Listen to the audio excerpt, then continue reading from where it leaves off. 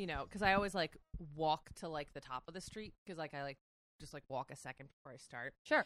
And there is just this man, and it is 6 a.m., 6 o'clock in the morning. He is dancing in the middle of my street, just going like waving his arms and stopping and then shimmying his shoulders, opening his coat, closing his coat. 6 a.m., the middle of Goodwood Road. He's drunk or he was jamming out? Something. He's on something. Oh, definitely. Fun. He was wild. Doing like a little bit of the lean, you know. Oh, yeah. So saw him. I was like, wow, okay. And then I'm on my run. I turn a corner. I almost run into a deer. A deer. And I go, whoa. And I stop. And the deer runs across the street. 4 more deer are waiting for it. Oh, you scared it. Family of them. A whole flock of deer. So I like had this experience. I obviously had a very busy day after that, so I completely forgot about it. That's wild. Then I was driving over here, and then I was like, you know, voice text Casey, and I was like, Casey, I forgot to tell you about this crazy thing that happened to me today at 6 a.m. So anyways, that was my morning. Almost ran into a deer. And a homeless man. But we're not here to talk about that. No, we're here to talk about history. On the Rocks. With Katie. And Allie. This is a podcast where we talk about famous women in history. We talk about good women and bad women and fictional women and non-fictional women from all times and places because women have nuance. But keep in mind, we are drinking the entire time. And we are not historians. Definitely not. No, we do a lot of good research. I watched an HBO documentary this week. Did you really? And it was so good and free on YouTube. Oh, that's nice. Yeah. Mine was just a lot of Wikipedia and this was like there wasn't a whole lot on my person. I was really disappointed about that because she's very sad. Cool. Great and important. Right. I hate it when that happens when you're like, I know there's more, but I just don't know where it is, and I have 3 days to get this done. Today was one of those days where I was doing research up till the last minute. Mm-hmm. It was just like a very busy week. Yep, I know. And I was like, it was crazy. Okay, so you're busy. We know that. For sure. Because we're busy. Yeah. So you're also busy doing research up to the last minute on God knows what. But it's important. It's so important. You're getting last minute research in before Women's History Month is about to start. Yes. Because this is going to air on Women's History Month Eve. Oh, okay. Next Friday is Women's History Month. So you're getting some last minute research in. So you don't have time to look up these women. So we're going to describe what they look like so you can have a picture in your mind while we're telling their story. We're going to get a little physical. Allie, who are you doing and what does she look like? Well, I'm doing Ann Richards. And Ann Richards is typically pictured as an older woman. There are some young pictures of her that are just precious. But she has this big smile and usually a red lip with vibrant blue eyes, short, curly white hair piled on top of her head, and always a bright colored power suit and a string of pearls. I feel like she is giving like Hillary Clinton vibes. Oh, she embodies the like Southern liberal Democrat. I love her. The one Southern liberal Democrat. The one. So I am doing Edith Kanaka'ole. Edith was a Hawaiian woman with a round face, crescent moon-shaped eyes, deep laugh lines, and a wide mouth. She had long, dark hair and typically wore a hakule, or that's like what the Hawaiian flower crown is called, on top of her head. She wore long, flowing dresses and could typically be seen outside engaging in hula, which was her life's mission. Oh. And that's what she looked like. Okay. Are you ready to know what you're drinking? Yes. This is called She's the Lone Star in that state. And it is like 2 ounces of tequila, lime juice, a sparkling water, any flavor that you choose. You pour it over ice, kind of stir it together, and then you top it with Ann Richards hair whipped cream. This is our second hair whipped cream of the season. I actually love the like sweet and salty of this. Or like sweet and sour, I guess, of this cocktail. Mm-hmm. Like I didn't know how this like almost like near margarita was going to be with a whipped cream on it. Yeah, but, there's like, no salt. no, there's no salt, just whipped cream. And I actually really like it. Well, also tequila gives me the phantom salt. Oh, yeah. You know what I mean? Because that's how I'm used to having it. I saw tequila cream in the liquor store today. Excuse me. And I almost bought it. Wow. I know. Wow. Okay. Just to put in a cocktail, because I feel like I've had the same ingredients for a while now. And I was like, I need to invest in like a couple more cocktail ingredients. I need to get crazy. Mm-hmm.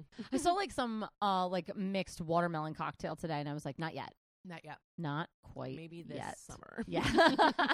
Okay, so tell me what you know about Ann Richards. So I know that she was the governor of Texas. Governess Yeehaw. of Texas.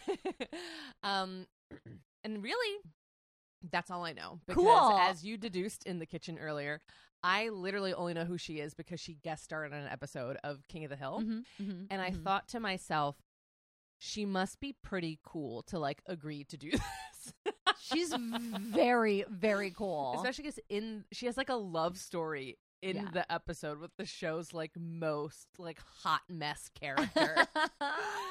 So I was like, okay, she must be pretty cool. I don't know anything about her. I don't know anything about her politics.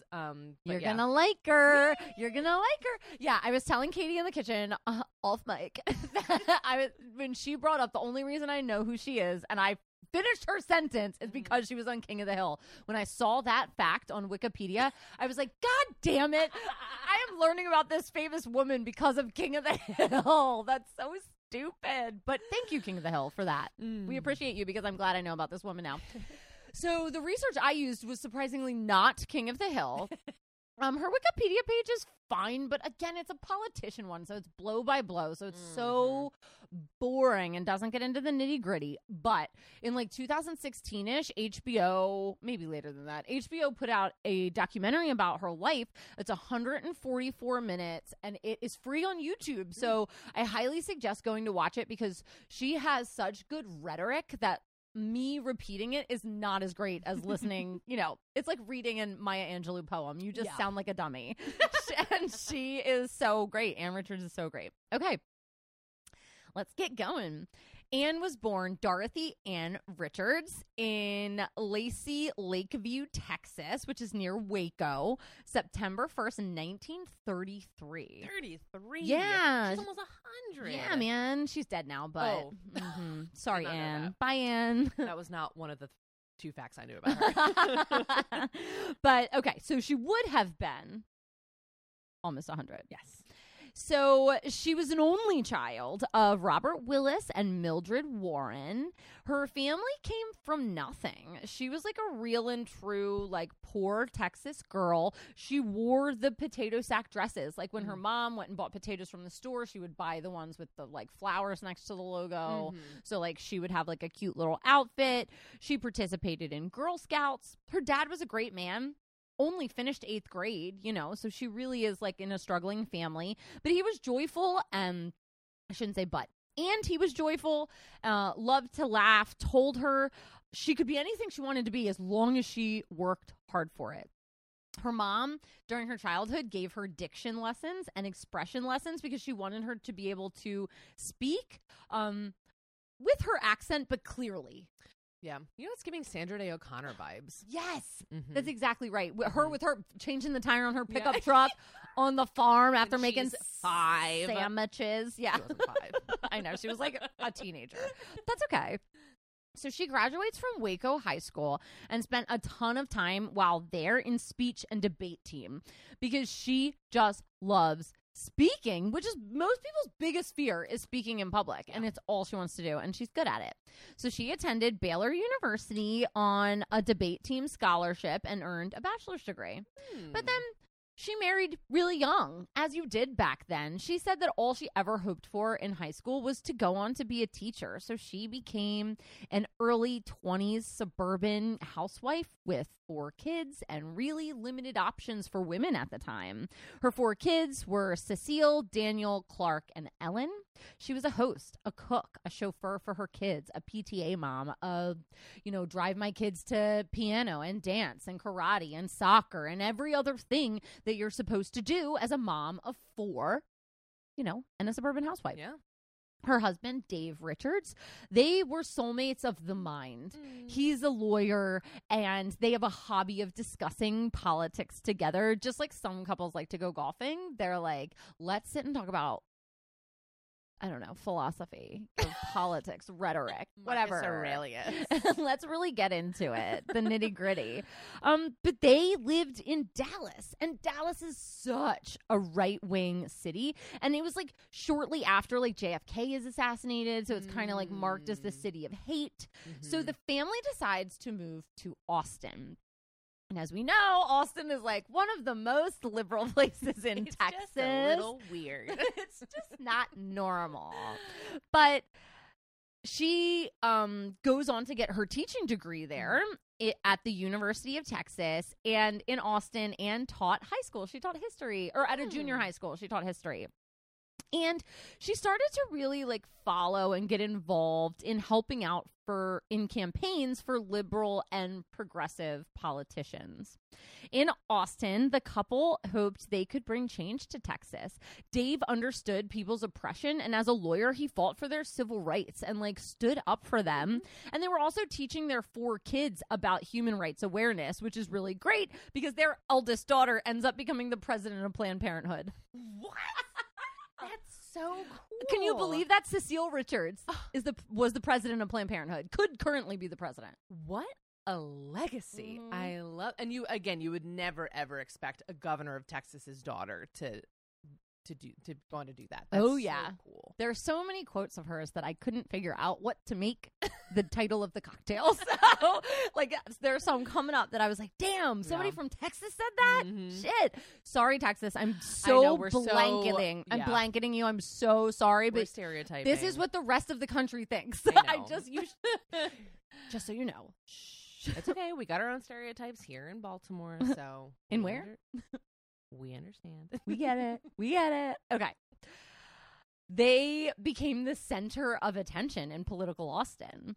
So Anne would curse like a sailor, and she hosted parties, and she danced, and she drank, and she was wild. Austin's music scene is developing, and they're going to concerts and sit-ins and love-ins and defending conscientious objectors during the war. And she kept saying to all of her male friends, one of you boys should run for politics. We need more people like you in politics. And they stopped and said, why not you, Anne? So she did. So finally, it's 1976, and Anne runs for a county election. She ran against a 3-term incumbent for like the Travis County Commissioner Court or something. It's a real small-time thing. But then was reelected in 1980, just 4 years later, with 81% of the vote. People liked her. She was doing a good job. She worked to bring in more women and worked to get more liberal people involved in Texas politics. But during this time, her marriage ended. And it's sad because she acknowledges in later interviews that ultimately her taking political office is what ended her marriage. She hoped it wouldn't. But at that time, a woman going to work and like full-time male style work where you go in early and you stay late and you dedicate your entire self to it. She said they loved each other so much, but she was stretched too thin, and their affection is what failed. In those moments. That really sucks because it kind of feels like we cover these stories all the time, but like if a man did that, like it wouldn't be seen as weird. It wouldn't be seen as a problem, right? You know, and like I feel like people see when a woman does it as like her abandoning her family, right? And so it just didn't work for them. Yeah, which sucks because they're both so progressive. I know too. Yeah. Right around this time, Anne's drinking became a lot worse. Oh, no. So she decided that she was going to seek treatment for alcoholism. So she picks up her family, her kids, and goes to Minnesota for rehab. And rehab was a death sentence for a political career or even a person back then. It was like you became this social pariah. People didn't see alcoholism as a disease. They were just like, what is your problem? Why can't you put the drink down? And she said for the first time at this rehab clinic, she saw herself and she saw that what she could be if she got on the straight and narrow. So it's 1982. She's back in Texas, and the state treasurer had become swamped in legal troubles. And Ann fought hard to win the Democratic nomination, and then ultimately to win against a Republican opponent to become the state treasurer. Now let's get this straight. She is divorced. She is a woman. She is a liberal. She's a recovering addict. She was a teacher, and she's like a soon-to-be grandma. And this macho state votes for this woman to be the state treasurer. And like, it was shocking to a lot of people because she isn't the Texas image that you think of. And she said when she got into that office, on the mic, we always send in women to clean up the mess.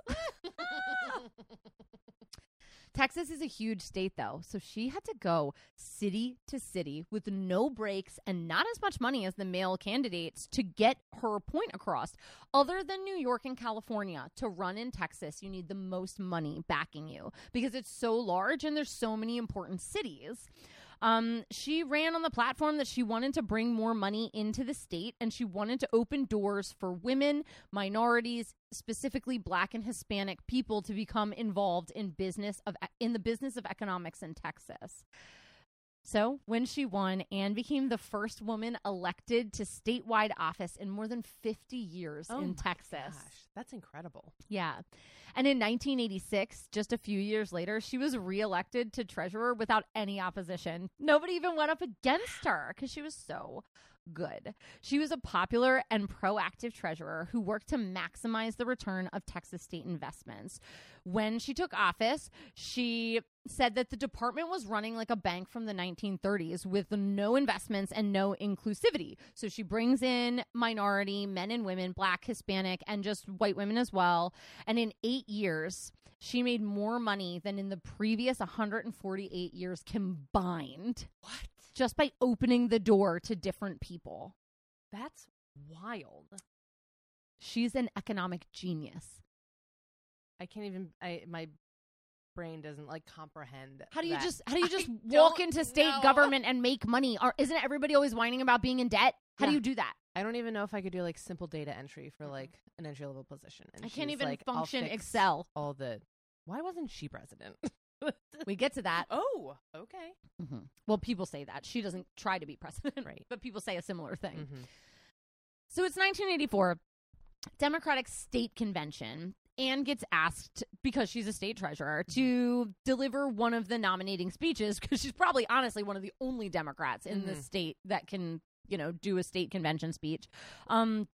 And she gets up and openly criticizes Reagan. This is like the Reagan era. Yeah. Because remember when he made that, like, I like women comment after, like, trying to push women out of office? She was like, yeah, he likes us in the kitchen. Ooh.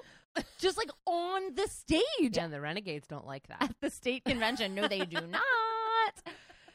For just a couple years later, then, they asked her to speak at the Democratic National Convention. Like, a woman from Texas is going to take the stage to promote the Democratic presidential candidate in the national spotlight.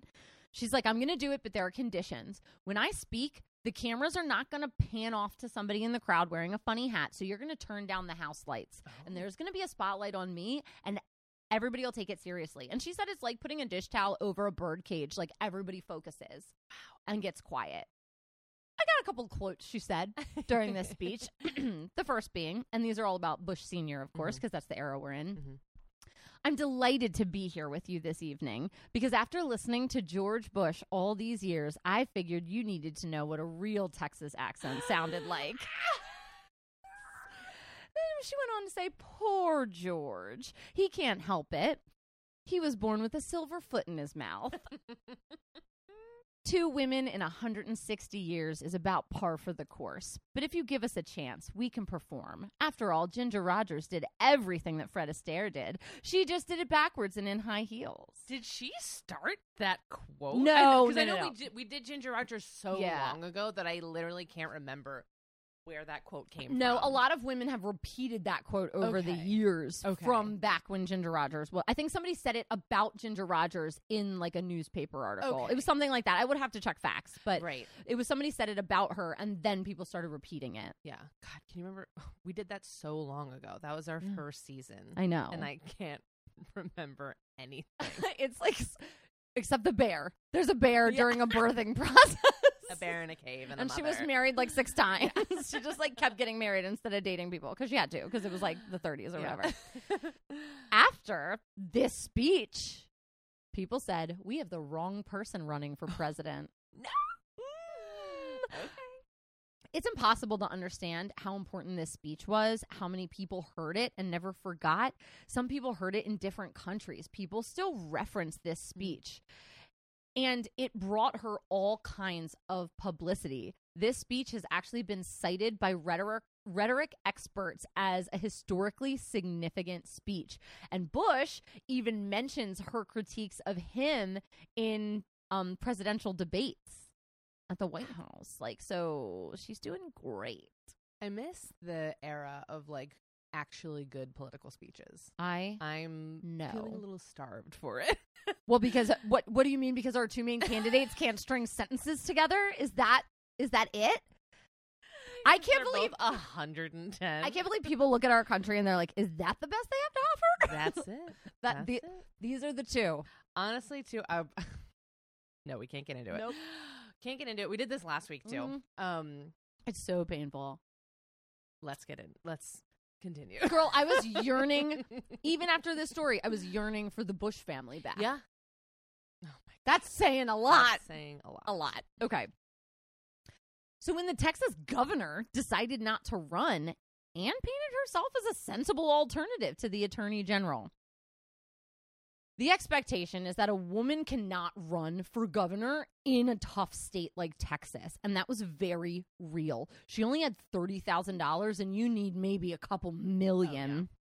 So she got on a boat and went around the coast, stopping in cities along the way, but only like giving speeches from the bow of this ship to get the southern ones. This is a 3-way primary. Ann was ahead in most polls, kind of like initially. Maddox is like so scared of her that he's threatening his employees. Like, if I don't win this primary, you'll never work in this state again. They call him the junkyard dog of Texas politics. Oh, okay. Yeah.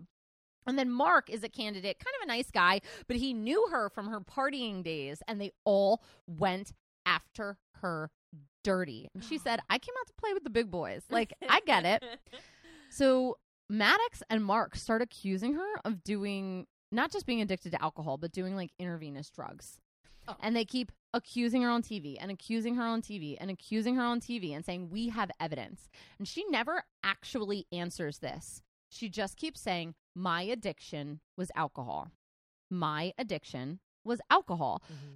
And I think there's a little bit there. If she had said no and they did come out with evidence of like a photo of her at a party where cocaine was or something like that, like, or heroin, like, then she looks like a liar. Mm-hmm. But also, like, you can't say yes either at this time in history, like, yes, and I'm over it, because it's super duper illegal. Mm-hmm. So she just keeps doing that. And she's like, you know what's funny? That nobody asked me about drugs when I was in charge of the billions of dollars I brought into Texas. Yeah. So she started fighting back. She was like, maybe Maddox needs rehab for his meanness. And how does Mark have that $1 million house when we all saw what he made last year from the state? Like, she starts to throw daggers as well. And then the boys make a critical mistake. They start making TV commercials bragging about how many people they put on death row. Oh. Because obviously Texas, big supporters of the death penalty. Mm-hmm. But it also doesn't look very respectful. And in a lot of cases, people who support the death penalty also, like, kind of respect death in a different way. Same way as, like, gun owner. There's a lot of gun owners that are very responsible and respect guns. Yeah. You know? Mm-hmm. So it's like people were like, that looks really bad. And it turned people off to voting for these two guys. So she won the Democratic primary. Wow. So now she is the Democratic candidate for governor against the Republican-nominated friend of the Bushes, multimillionaire Clayton Williams from Fort Stockton. Never heard of him. Yeah. You said Clayton. Wait, Clayton. Clayton with an N? Yeah, Clayton Williams. Okay. And anytime you can tell he's a good old boy because anytime the other politicians talk about him, they're like Clady this and Clady that. He's a Bobby Newport. Ugh. I feel like that's what's happening He's here. a Bobby Newport. That's Bobby exactly right. Newport versus Leslie Knope. And Clayton is running on like a cowboy campaign. He's got pictures of himself riding bulls and like doing all the Texas things. And what I learned about Texas is there's this invisible vote called the Bubba vote, which is like you got the guys that are fishing, that are hunting, that are out there in the wilderness on the ranches. It's like you have to make sure you secure the Bubba vote. Okay. And he had them. He has the upper hand. Mm-hmm. But he also is patronizing her a lot on camera. So, people in Texas tend to be respectful to women, at least in public. Behind closed doors, not always the same. And the race was cast perfectly. He's a cowboy. She's the little lady. He gets on camera and says, I'm going to head her and hoof her and drag her through the dirt as if she's cattle. Whoa. Bubba forgives that. Then he bragged about going to Mexico and sitting around while sex workers service him. What? Bubba forgives that. Then he took some reporters to a campground while they're sitting around a fire. He says, quote, rape is like the weather. If it's inevitable, just relax and enjoy it. Clayton Williams running for governor of Texas. And people are like, fine with him saying it. That is, I mean, we have it's frustrating because I can't even say anything because our last president literally had said similar things, and he got was elected the fucking president. Mm-hmm. Like this is so outrageous. I wish Ann was alive to comment on our last president. So Bubba forgave all of that. It was like, okay, you might lose people here and there, but you still get the people who are like, oh, he's just messing around the campfire. Just having a good time. He doesn't mean it. That's ranch talk. But then they're at like this convention and he walks by her. He calls the cameras over and they're having just a passing conversation. She reaches out to shake his hand and he turns around and walks away without shaking her hand. Whoa. Excuse me? And it's on TV and it's like, he's scared to death of her, and that type of behavior might fit with a male candidate in Texas. Like, I'm bigger than you, I'm better than you, but not against her. It didn't work well. Mm-hmm. And then he got on TV, he did early voting, and they start asking him how he voted for Proposition 1. And he said, what's that one again? And they said, didn't you already vote? And he said, yeah, I just voted right down the ticket. And then he made the joke, I just voted for whoever my wife told me to. And Ann Richards said, maybe the wrong Williams is running for office. Oh, this is literally Bobby Newport. I know. Flaunting his ignorance. Yes. Like, the writers of that show had to know. Had to that have known stuff about like this this, I'm sure, had to. Yes. I mean, this happened in the late 80s, like. They had to have known about it. This is bananas. It's crazy. So it's starting to look really, really bad. So Bush Sr. and the coach of the Dallas Cowboys and Barbara all come in to campaign for him. He's got everybody in Texas trying to help him out. And then they start questioning him about his income taxes. And he's like, of course I pay my taxes. Of course I pay my taxes. And he's like, I could fit all my tax documents that I've paid in the back of a Mack truck. So Ann Richards sends a Mack truck to his office. And of course, just to like prank him and be like, put something in there. And then he's finally at like getting questioned by reporters. And he's like, I pay my taxes all the time, except for what? 86, honey? And like looks back and like openly says he didn't pay taxes. And that's when the people in Texas were like, no, we're done. Like, come on. He's like, and it was 1986 when he also like gave $10,000 to this other political campaign, but like didn't pay his taxes. And smear campaign. I mean, starts. People are crazy about it. So Ann won the election. She won 49% of the vote to 47, and the Libertarian Party got 3, which are probably the people who go, just not that woman. Yep. I'd vote for a woman. I just don't want to vote for that woman. So she becomes the first woman governor in Texas since Marion Ma Ferguson, who took over like when her husband died. Oh, okay. So it was like not like an official. Mm-hmm. Okay. It was official. Like people still had to vote her in, but her husband died and she kind of usurped the office. She walks in day one with the, quote, new Texas blueprint for everybody to follow. We're going to put drug and alcohol treatments in prison, and everybody has to take it before they're released. The system worked. It got violent crime or like go into prison down 15 to 25% per year that she was doing it. Unbelievable that, prison is supposed to rehabilitate people. Like Surprise! the idea. Surprise! And not just pure punishment. I know. She would not work with insurance companies that were gouging the state on insurance because there were like a lot of people who get into politics have relationships with big money people. Mm-hmm. Insurance is a big money industry, so sometimes they will gouge the state because it's their buddy. Mm-hmm. So she's like, no, I don't care whose friend you are. Yeah. We're not using you. Mm-hmm. While she was governor, her prison reform, like I was saying, reduced the number of violent crime offenders and increased space in prison. She backed proposals to reduce the sale of semi-automatic rifles in Texas and what she called cop killer bullets, which the police officers asked her. We'll talk about that in a minute. Okay. The Texas lottery was instituted during her governorship, and she used it to supplement school finances to bring money to them. She made school finances one of her main issues and worked to make school funding equitable, which is hard in a huge state like that. She was a super hard worker for the lobby and for the people. And the lobby wins most of the time in America, lobbyists. But with Ann, the people won a lot. Mm-hmm. She also worked to correct the Texas homosexual conduct laws, trying to make sodomy not a crime. Mm. Now, this piece actually does look pretty bad for Ann because there is a gay sexual deviant law that comes across her desk, and she doesn't veto it, which makes her look very anti-gay. But if she vetoed it, the original law would stay in place, the sodomy law. So it was like a step in the right direction, but if you look at it, it looked wrong. It looks very bad if you look at that moment exclusively. And I could be woefully ignorant about this. Like if there were other options that other people know about, like Ann is a person who could have many flaws. And I don't know if, bigotry is one of them. So, okay. You know what I just thought about too? Because she didn't remarry yet, right? She doesn't remarry. She doesn't remarry. So, like, also she's a single woman. Oh, yeah. Doing all, like, that's really cool. It's so cool. So then the Queen of England's going to visit America. And QE2 looks around the country and she's like, I want to go meet Ann in Texas. So we both have the white hair. They really match. We could share beauty tips. They match up well. And, it's one of the things where Ann was like, this is really weird. So my mom always said when I had to go do chores, I want it clean like the Queen of England's coming over.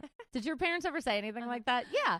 And she was like, whenever I was dressed to go out, my mom would say, who are you going to see, the Queen of England? And she's like putting on her outfit thinking, oh my God, I'm going to see the Queen of England.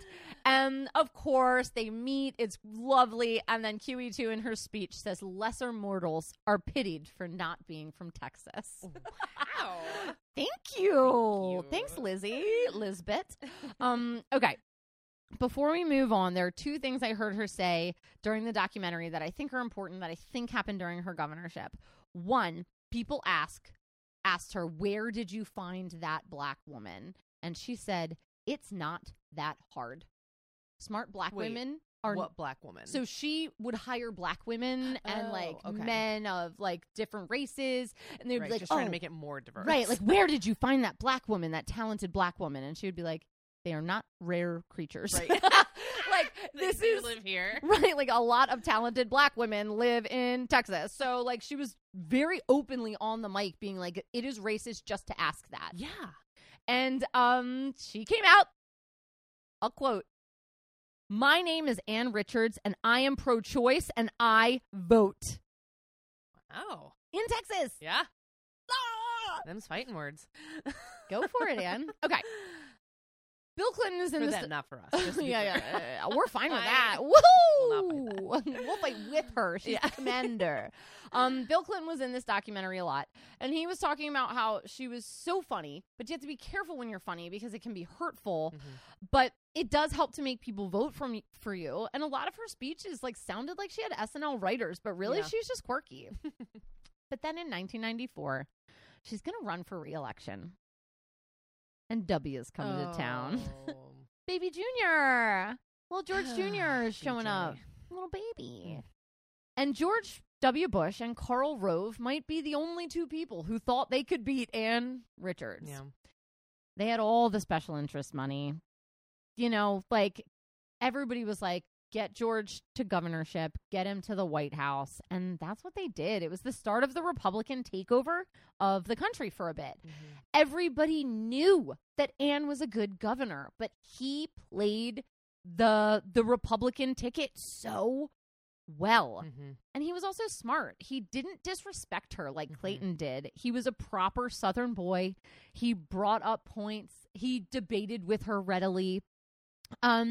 And he kind of started putting little plugs in people's ears. Is she hard enough on crime?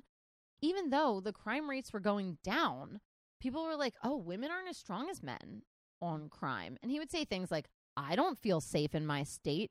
Neither do the people of Texas. And then they start thinking it. And Ann one time was like, well, he talks about Texas. I don't know why he wants to live here. He sounds like he hates it. And also it didn't help that Bill Clinton, as president, who they felt like stole the election from his dad, is not a shining star of the country right now. It's 94, so this is bad. She questioned his credentials. People couldn't believe that she was going to struggle to beat him. But anytime he needed money, he called daddy. He had every TV commercial. He had every game. They were playing catch up the whole time, catching up to George W. Bush. And then Karl Rove did one of the things that he is so famous at, and that's his whisper campaign, deliberately distorting truths. And one of them came with guns. She's going to take your guns. Oh, that is it's so frustrating. And also, the thing about Ann is that, the first day of, elections, all the candidates go out and shoot a dove, dove hunting season. They go out and do it. She brought her own gun to come out, shoot a dove. Bush had to borrow one. She brought her own gun. She loves sporting with guns. She just voted against concealed weapons because the police office asked her to vote against concealed weapons, and the NRA had a field day saying that she is going to take your guns away. The tizzy that is caused by anyone even uttering those words against these fanatics, because I don't want to lump all gun owners in the same boat. No. My grandfather was a hunter. He was so and a police officer. He was so incredibly careful with everything that he did. And it is frustrating to then see people just being so they should just be everywhere. I hated. All right, we're getting off topic. Yeah, I can't get into this. Yeah, it's crazy. Everybody knows how we feel and how you feel. It's but then Rove goes one step farther, and she's not remarried. Starts putting little flyers under church windshields. Why do you think Ann's not remarried? Why do you think she has so many lesbian supporters? So start plugging it in people's heads that she's a lesbian. And Ann hoped for a misstep in the Bush campaign, but it just didn't happen. He is too practiced and from too solid of a political family. Well, he is too good of a team. His team's perfect. Yeah. They know exactly what to do, where they are, and what to look out for. They're just the other guy. He literally thought just because he was a white male from Texas, he could win. W knew better. He's better to be perfect. Exactly. Fuck. This is so frustrating. I know. So she was defeated, to say the least, in the 1994 election. And the Republicans start taking back the country. But she did say she was looking forward to something new, but she didn't really know what she was going to do. She was single and was only governor for one term. She doesn't have a dual family income. She was living in the governor's mansion, so she didn't have a house. She didn't have a car. She didn't have a job. Some people run for office, a lot of men, and women, but run for office, and that's their life. They take that office, and then the Congress, or like the House of Reps, and then the Senate, and then they do it the rest of their life. 10 terms, 8 terms, you know what I mean? And she just didn't have that option. So she leaves, and she starts looking for work, and she starts getting like consulting jobs at law offices to be like a liaison between the normal public and the lawyers, so she can explain to them what the documents mean. She went out to help any candidate that was 100% pro-choice. She would show up on their path to victory. I saw her actually on this one talk show where she's talking about abortion, women's health, women's choice, and this other woman cuts her off and is like, let's talk about something other than abortion. We've talked too much about this. And she says, I haven't even started to talk about this yet. And like just cuts her back off and keeps going. Like, what a rock star. Mm-hmm. By 2001, Ann was a senior advisor to communications firm Strategy Inc. in Austin and New York, and she was on the senior advisory for the international law firm. Like I said, one of her daughters is the president of Planned Parenthood. That was in 2006. Ann demonstrated interest in social causes after her time as governor in equality and women's health choice and women's rights. She was a tireless campaigner for female and male Democratic candidates who wanted to make a big difference. At one time, she was on John Kerry's long list to be vice president, but she never made his short list.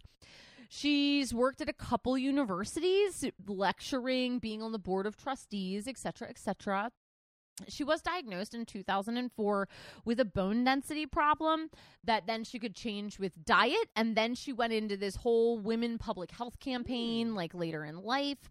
In 2005, she taught a class called Women in Leadership at the University of Austin. But in 2006, Richard disclosed that she had been diagnosed with like cancer of the throat. Oh. And her like early life alcohol and tobacco exposure put her at major risk. And she said when she announced the diagnosis, I smoked like a chimney and drank like a fish before I went to the alcohol treatment clinic. Mm-hmm. She was one of the first people who openly talked about alcoholism as a politician, like from the 70s to the 2000s, openly about her struggle with alcohol. You know, I was just listening to the news today, and they were talking about how, you know, the opioid crisis is so bad. And part of the problem is that people who have family members or friends who suffer from addiction and die from it, they don't have any support because it's like, well, it was their fault. Like, they chose that lifestyle. Yeah. And that is still such, like, the rhetoric today. And it's so sad. And so, like, the families then spiral into depression. Mm-hmm. And then it's like, it just perpetuates the and I just wish that, you know, you and I know so many people who have struggled with this, died from it, gotten better from it. And it's like, it's so hard to see like people just being so disparaging against people with, you know, addiction. And it's just so hard. I think both the person who's recovering and the family and friends struggle with the constant what if question. Yeah. What if I had done this better? What if I had done that better? When it's like, that's not like, it's nobody's fault that this is occurring. That's the number one thing, like my number one takeaway from Matthew Perry's book that I read last year is like his entire book is so angry because he's just like, what if I hadn't have done this one thing or that one thing? Like it would have changed everything. So I don't know. She became like a public like spokesperson for addiction. Yeah. Which is amazing. I mean, it's shocking too, because I would never have thought that of like, you know, let alone a woman running for governor. Yeah. It's like, I don't know. She has a lot of like contradictions about her, which I love. Yeah, she does. The city of Austin officially changed the name of one of its bridges to be named after her, and there is an Ann Richards School of Young Women Leaders in Texas. She was, as you said, on an episode of King of the Hill. It was in Disney's Home on the Range, the movie. In 2008, there was a documentary called W about his campaign called Miss Big Mouth, Big Hair. Rude. Okay. Rude. There's a one-woman show, I think in Austin, called Ann, An Affectionate Portrait of Ann Richards. The documentary I watched came out in 2012. Again, you can get it on YouTube. There is a rock opera about her life that's performed in Houston, Texas, started in 2019. But she did die of cancer at her home in Austin on September 13th, 2006, at the age of 73. So young. She, at her funeral, was called one of the most colorful politicians in modern U.S. history. And her granddaughter stood up and said this: "My grandmother always used to say, 'This is your life. It's the only one you've got. So no regrets and no do-overs.' My grandmother was the very best woman she could be every day." There were 13 memorial services held in her honor, and her remains were interred at the state capitol where people could visit. And people visited for the weeks that it was there and laid their recovery chips on her coffin. God, we just had a Patreon conversation about like what we wanted. That is such a good, like, because you don't ask for things. No. On your call. Like, people just know and they do it. That is so lovely to hear. Yeah. So that's the story of Ann Richards, a goddess. Oh, God, she's so cool. From one episode of King of the Hill, I learned about the coolest liberal Texan that I've ever heard of. That's so awesome. Well, that's so funny because when you texted me, you're like, "Did you mean this Ann Richards when you put her on the list?" And I was like, "Yes, that one." And I was like, "Okay," because at that point I had only, well, also like her birth name is Dorothy. It's Dorothy Ann Richards, so I was like wanting to make sure. But at that point I had only like skimmed the Wikipedia, and I was like, "This is not fun." And then I watched the documentary, and I was like, "Oh, this is so fun." Correction: 1 star to the Wikipedia. 5 stars to the documentary. Sorry, Wikipedia. Usually I like you, but this was rough. All right, let's go get more drinks. All right, let's do it.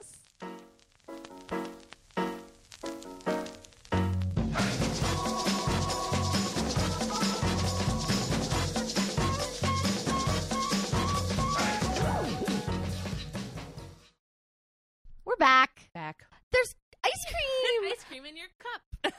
How nice. This is going to be a very sweet week for our friends. I know. So do you want to know what you're drinking? So much.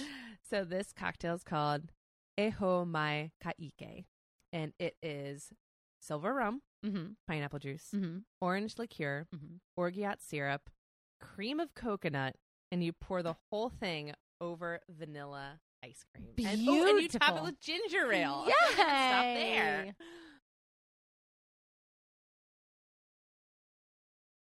I love it. It's so many Hawaiian ingredients. It's tasty. It's sweet. There's ice cream, so it's like foamy. It is a fun little drink. Bring a spoon tonight. Wherever you're drinking this, Miss Krista and Mr. Krista. I should have put like a spice in here, like cardamom or cinnamon or something. I feel like that would have really set it off. But it's still good. Yeah, it's good. Put something on the top. Yeah. Sprinkle a little something. So what do you know about Edith Kanaka'ole? I mean, I know she's Hawaiian. I talked about Texas. You may as well talk about Hawaii. Here we go. Let's go. State of the Union. So there wasn't a whole lot on her, but one article written by Shay Dawson on the National Women's History Museum website was super, super helpful. So thank you, Shay, for your article. And again, the rest is from Wikipedia. Oh, and I got some from I talk a lot about hula. And so I got some from the Merry Monarch Festival website and stuff like that. So that was also a big help. So Edith Keiko Hiko Upu Uoneo Nali Ioko Halakaneo was born on October 30th, 1913 in Honolulu on the Hamakua coast of Hawaii on the Big Island. Spotless. Thank you. I'm doing, I think, better with this than I did with Agnes Varda. The French. Because I was I have to just break it up so I can try and do what we can. Yeah, do what I can to not sound like an asshole. But yes, I was really trying to do right by this pronunciation. She was one of 12 children of Mary Kelly Ikuewa Ahiena and John Kanae Leolua Lakaike Neo. Both of her parents were also born on the Big Island, but the two grew up on separate sides of it, eventually meeting halfway to start their family, which is so cute and romantic. Her childhood in Honolulu was quite active. She spent days at the beach or the river catching fish with her family. Her father was a musician who both sang and played a variety of instruments. Some of John's specialties included the harp, the violin, and the guitar. He could play anything, but of course loved traditional Hawaiian music. And her mother, Mary, taught hula. Hula, of course, is a type of Native Hawaiian dance that often tells a story. Hula performances vary in style, with some being accompanied by chants and or music of all different tempos. So whether more ancient or modern in style, hula is meant to connect dancers to their Hawaiian ancestral knowledge. And this ancestral knowledge was very important to Edith's parents because they had experienced the Western expansion and economic takeover of their land. Discriminatory policies were ushered in, and many aspects of traditional culture became prohibited. I mean, teaching the Hawaiian language and performing hula were suddenly illegal in their homeland. No! Hawaii's last monarch, Queen Liliuokalani, who we've covered, attempted to preserve sacred lands and traditional cultural practices, but her efforts were largely prevented by non-native businessmen. United States imperialism continued to threaten and attempted to erase the cultural livelihood of Native Hawaiians well into the 1900s. And obviously, we're still seeing the remnants of that now. So Edith grew up with a rich knowledge of Hawaiian history and a keen knowledge of the threats that it faced. And her growing up with such a great knowledge of her Native culture, it was kind of rare for the time because, again, it was so policed. So as far as traditional schooling went, Edith often joked that she stopped at 7th grade and a half. Oh, man. And then she dropped out. She didn't finish, regular school, but she would actually become famous for her thirst for knowledge. She focused, though, on the things that she felt mattered more, such as the Native Hawaiian language, culture, and hula. So throughout her teens and early 20s, she studied hula under hula master or kumahula, Akoni Mika. So on January 21st, 1933, she married Luka Kanaka'ole, and the couple would have 6 children and would be one of the early families to move to Keaukaha, which was a homestead set aside by the government for Native Hawaiians. And just like her mother, Edith cherished her Hawaiian culture and made sure to share it with her children. She also kept performing hula, eventually touring all over the mainland United States, Canada, and various countries in Asia. So she took hula globally because she wanted people to experience what it was really like.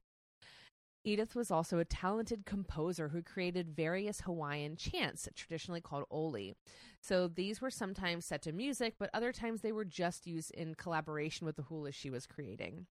Edith really cherished this craft, and she believed oli to be at the core of Hawaiian history, culture, and identity. So she began composing oli in 1946, and then in 1947 she also started composing songs. Then her mother passed away, so Edith decided that she needed to expand her mission, so she opened up a hula school in honor of her mother. Formed at the beginning of what would be called the Hawaiian Renaissance, she was able to use all of her years of training to teach those who wished to learn hula. She named her school Halau o Kekuhi. The name refers to a colorful fish called a flying gurnard. Edith originated a distinct style of hula derived from the traditions of the Hilo area, in which dancers perform with their deeply bent knees, and they make very dynamic movements. She taught this style to her children and then her other students at Halau o Kekuhi. So we mentioned before that Edith established her school at the beginning of the Hawaiian Renaissance. This was a cultural movement of the 60s and 70s where Native Hawaiians really decided to take back their cultural heritage and celebrate it after such a long period of it being repressed. This period of increase in Hawaiian self-identity was inspired by the 1964 essay On Being Hawaiian by writer John Dominus Holt IV, who brought pride back to being Hawaiian after decades of just negative stereotypes and people trying to push it down. Well, I love that you just said she went around the world doing hula to show people what it really was, because it's so often mimicked. Yes. In very I wouldn't say like derogatory ways, but like they simplify it to be sexy. And like it's cartoonish. Yes, exactly. And it's like, it is an actual like style of dance, actually, like a cultural dance. Yeah, exactly. And it'd be one thing if it were like ballet is sometimes, cartoonized. Sure. And like, made fun of or whatever. But it's also respected. Also respected. Yeah. That's the difference. Big difference. Like I was watching videos of these hula dancers like preparing for competitions and the things that they were describing and like the way that they were treating their feet and their legs and their body. I was like, they're doing the same thing that like ballet dancers do, but they don't get not even a little bit of the credit. Yeah. Because people think that it's just like, we'll get into it. Just move your hips. And that's not what your it arms. is. Another cornerstone of the movement was the establishment of the Merry Monarch Hula Festival. This festival honors King David Kanaka'ole, who was called the Merry Monarch for his patronage of the arts. And he is credited with restoring many Hawaiian cultural traditions during his reign, including hula. The Merry Monarch Festival is the premier showcase of the art of hula, and the greatest honor is the Miss Aloha Award. This is granted to a solo female dancer, but there are also group competitions for men and women. During their performances, halau and individuals, so halau are the groups, are judged in a variety of categories. So first there is the entrance, or the kai, during their chant, oli, and dance hula. Judges look for interpretation of the song being performed, expression of the hula, chant or song, posture, precision, hand gestures, feet and body movement, grooming, and authenticity of the costume and adornments. And then finally, there's the exit off stage, or the hoi. Performers are scored on each aspect of the performance. And again, if you have only seen hula performance at a hotel or on TV, I would highly recommend checking out videos from the festival. You get such a sense of how important it is and how difficult it is. I mean, hula dancers work so hard to make those subtle movements look absolutely seamless. And like we were saying with a lot of styles, including the one that Edith put forward, the knees are almost always bent and the back has to stay up and straight. And they're dancing barefoot, so foot pain and calluses are abundant. And like I was watching this video and this girl goes, all hula dancers have bad knees because we are crouching the entire time. Yeah, hula dancers and skateboarders. Their knees are ruined.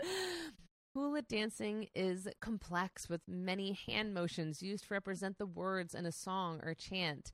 For example, hand movements can signify aspects of nature, such as the swaying of a tree in the breeze or a wave in the ocean, or feeling or emotion, such as fondness or yearning. Many hula were created to praise the chiefs and performed in their honor or for their entertainment. Some were created to tell war stories or share histories. Others are considered to be a religious performance, or they are dedicated to or honoring a Hawaiian goddess or god. And there are also various legends surrounding the origins of hula. According to one legend, Laka, goddess of the hula, gave birth to the dance on the island of Molokai at a sacred place in Ka'ana. After Laka died, her remains were hidden beneath the hill Pu'unana. Another story tells of Hi'iaka, who danced to appease her fiery sister, the volcano goddess Pele. This story locates the source of the hula on Hawaii in the Puna district at the Ha'aena shoreline. And the ancient hula Ke Ha'alapuna describes this event. So this is one of the examples of like a specific hula telling this specific story.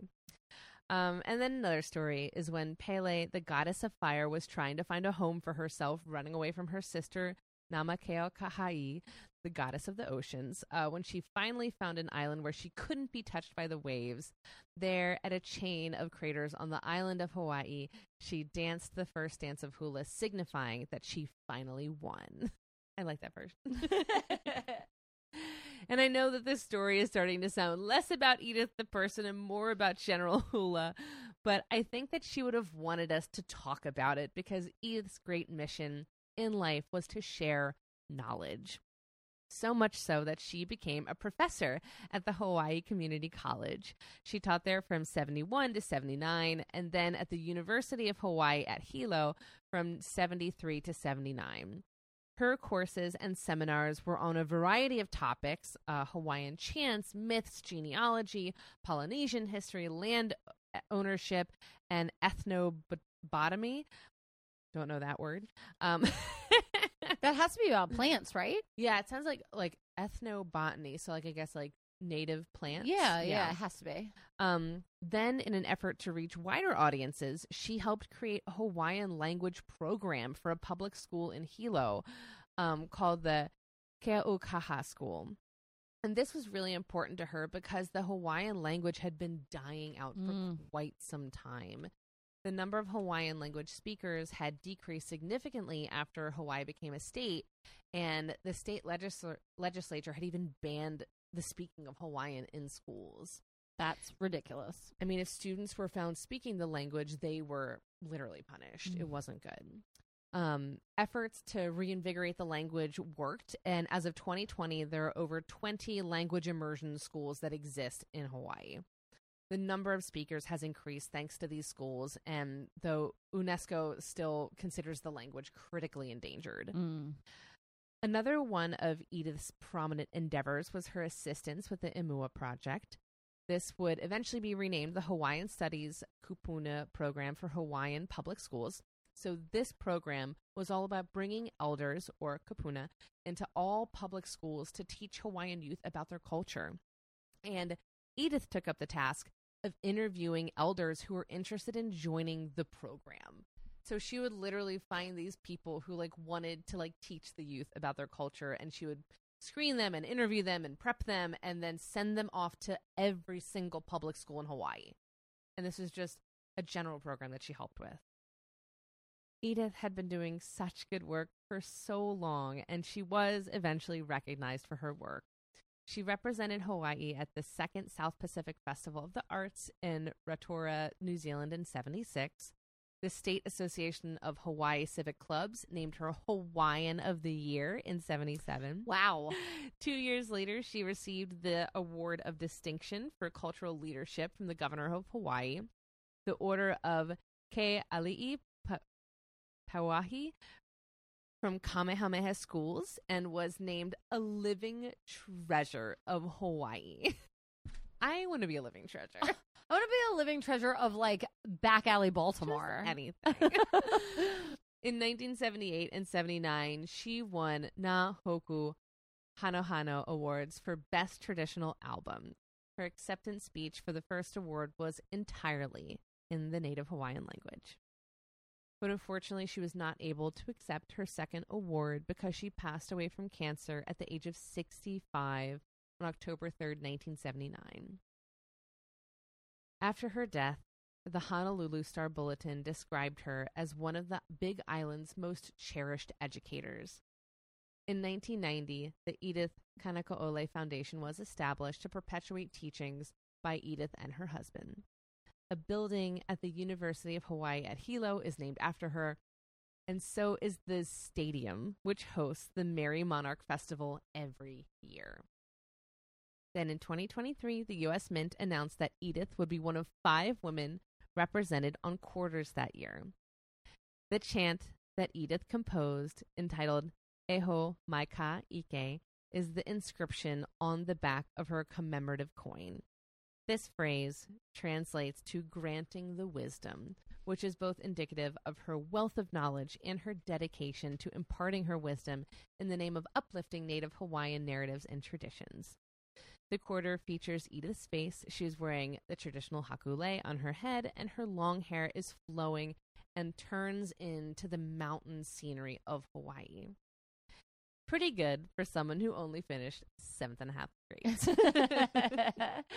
Her granddaughter still runs the hula school today, and people all over Hawaii routinely honor her legacy. Edith worked tirelessly throughout her life to bring people together, and her medium was her Hawaiian heritage. She wanted Hawaiians to be proud of themselves again, and she wanted non-Hawaiians to see past the gorgeous landscape and the gorgeous people and just see them for actual human beings that live there and not just tourist attractions. Yeah. She once said, "We're all a part of one family. We all work together to solve problems. When we find time to contribute, return comes back to us tenfold." Mm-hmm. And that really was her mission. And that is the life of Edith Kanaka'ole. What?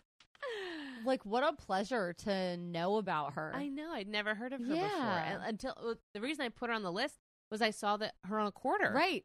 And I was like, this is a beautiful quarter. Yeah, all the list of those quarters that came out are just, like, really great. Yeah, they're amazing. And they did a wonderful job, like, choosing women from all different types of backgrounds to really represent different parts of America. Like, I very much appreciate it because even our men aren't celebrated on quarters like that because it's all presidents and they're, barring Barack Obama, all white men. Yep. All right, well, I think we need to talk about these two women together in a little segment we like to call Just the Two of Us.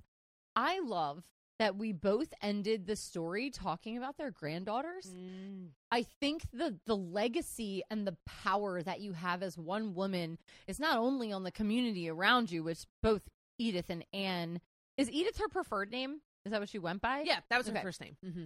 But that both Edith and Ann, like, impacted their community. They also, like, left a legacy of warriors underneath of them, which is so cool. Absolutely. Well, because I felt like their whole, like, both of them, their mission in life was to educate people. Teaching. You know?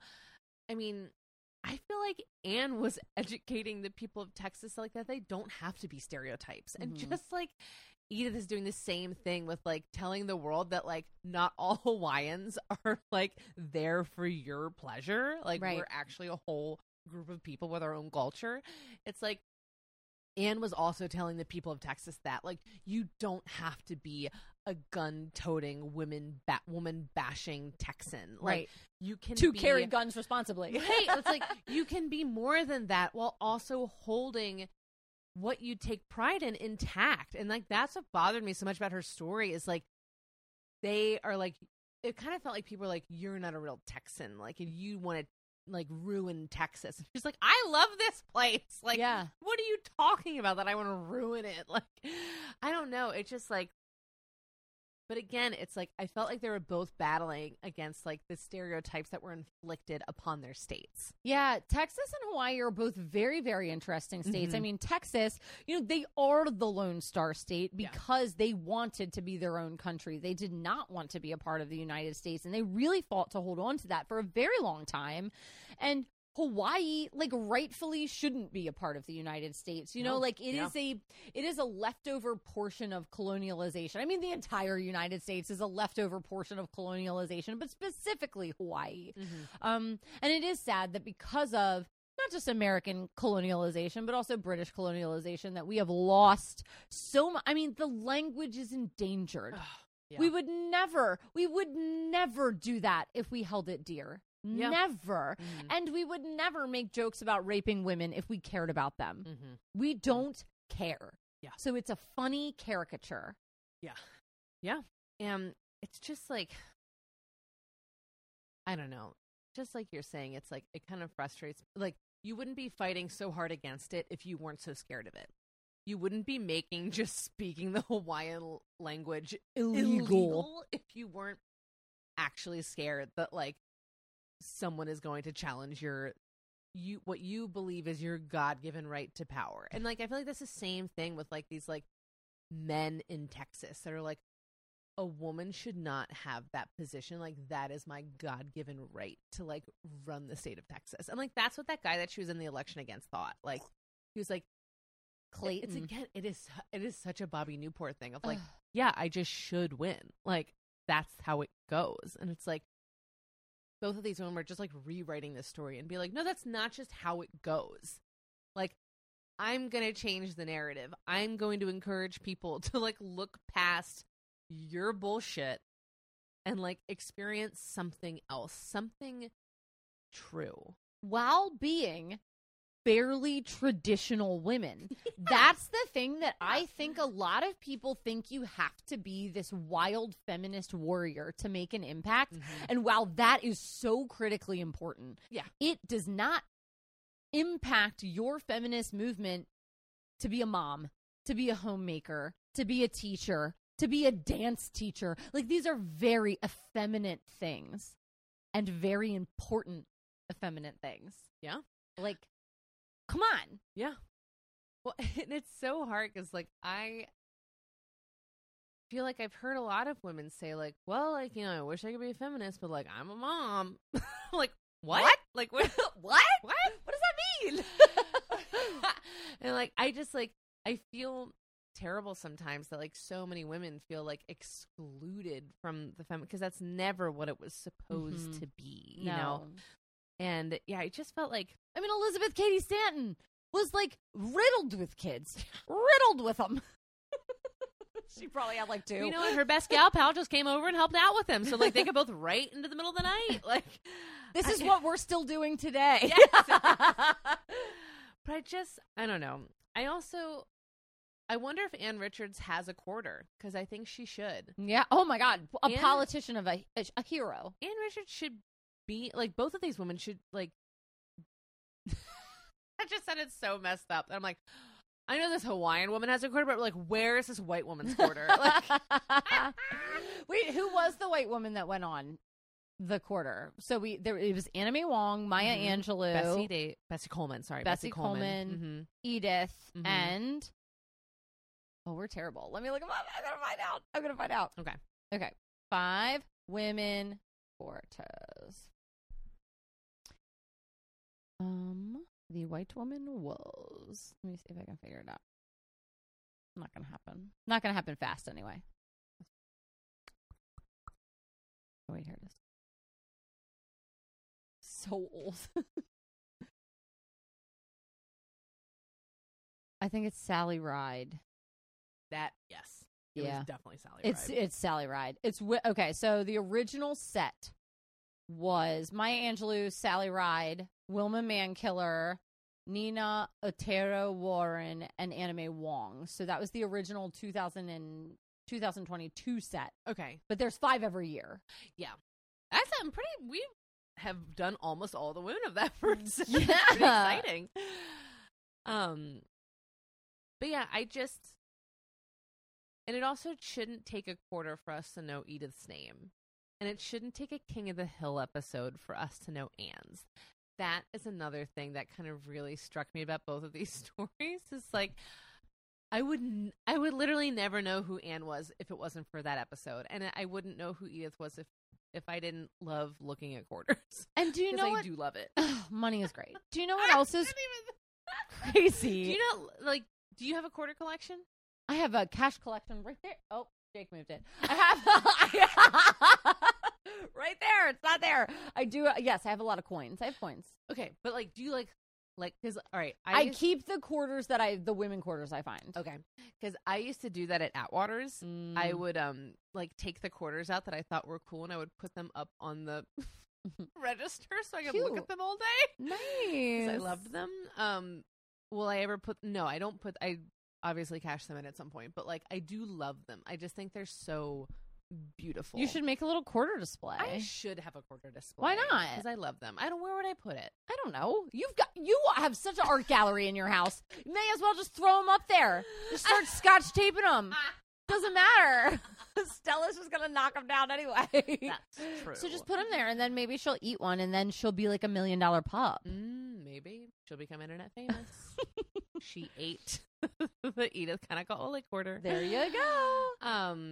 But yeah, I thought these women were both great and living in states with heavy stereotypes and seriously working against them. I know. I love them for it. You know what? If you scare the bushes, you scare somebody. And the Dole Pineapple Company. Right. People are terrified. Damn, I just thought about how fucked up it is that I use Dole pineapple juice in this Hey, cocktail. that's fine. We're sorry, protesting it. Okay. Yeah. All right. Are you ready to toast? To toast? So I am going to deliver a toast that Anne delivered in one of her last speeches. She was coughing kind of heavily during the speech because she had been diagnosed with cancer. And it is just like she is, funny and brash. May you have as much money as a Republican and as good of a sex life as a Democrat. Cheers!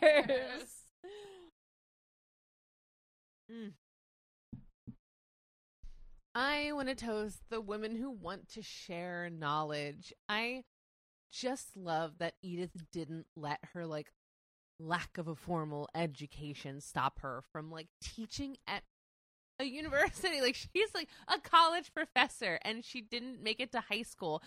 And I just love people who are so dedicated and have a broader idea of what knowledge is, because I think that stops a lot of people. And it just didn't stop her. Perfect. I love it. Fight for it. Cheers. All right. What are you enjoying in pop culture this week? Tonight, I would really like to make a statement about red starbursts. I think they're better than pink starbursts.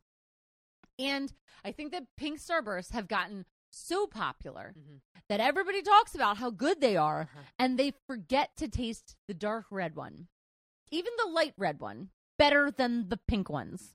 I need everybody to stop what they're doing, get off of your little, like, propaganda pink starburst brain, and remember how good red starbursts are. I'm so Allie, angry about it. From your lips to God's ears, and by God's ears, I mean mine.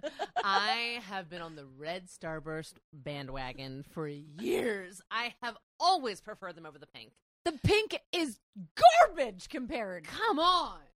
The complexity of the cherry. It's so good. It's so It's good. so good. Then pink lemonade? Are you kidding me? Come on. God. There's There's also like a fucked up story behind pink lemonade that we have to do on a Patreon one day. Let's do it. Let's Not do today. it. Okay, not today. We don't have that today. I was We don't saying the capacity. today.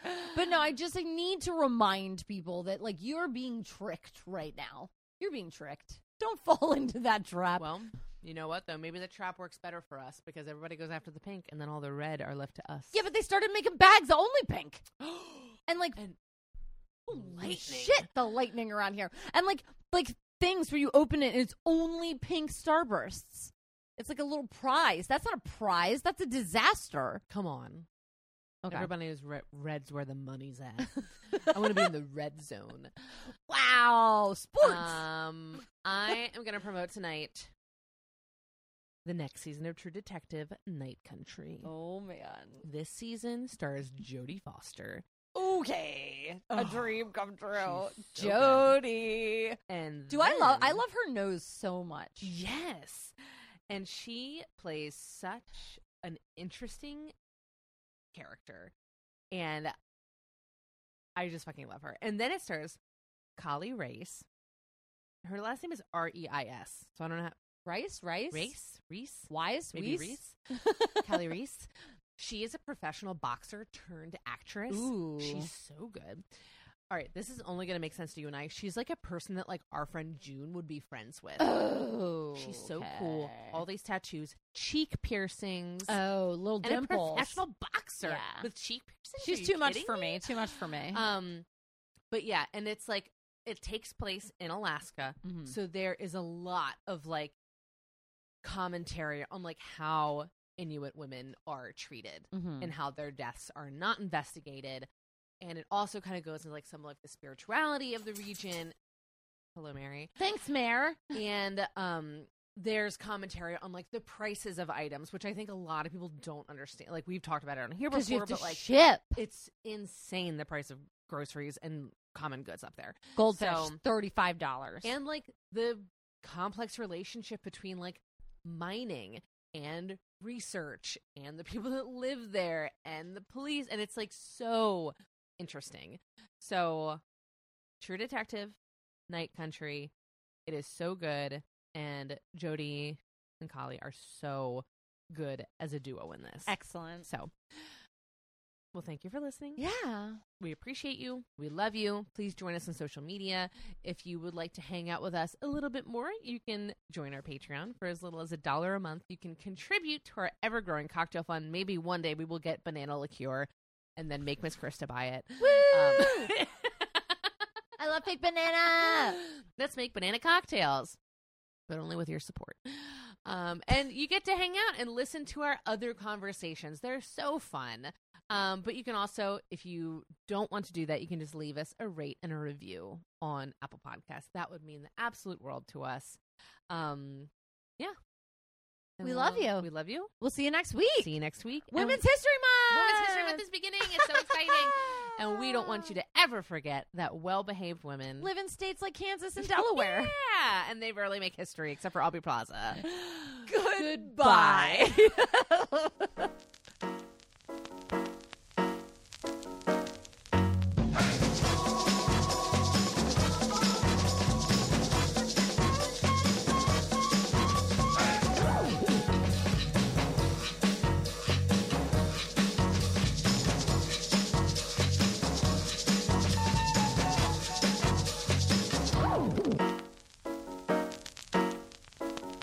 You've been listening to Her Story on the Rocks. We are independently produced by 1986 Entertainment and proudly recorded in Baltimore, Maryland. If there's a woman in history you would like us to cover, you can email us at herstoryontheRocks@gmail.com. You can also message us on Twitter or Instagram. We post all of our cocktail recipes on Tuesdays so that you can go get all the supplies you need and drink along with us. See you next week. Bye.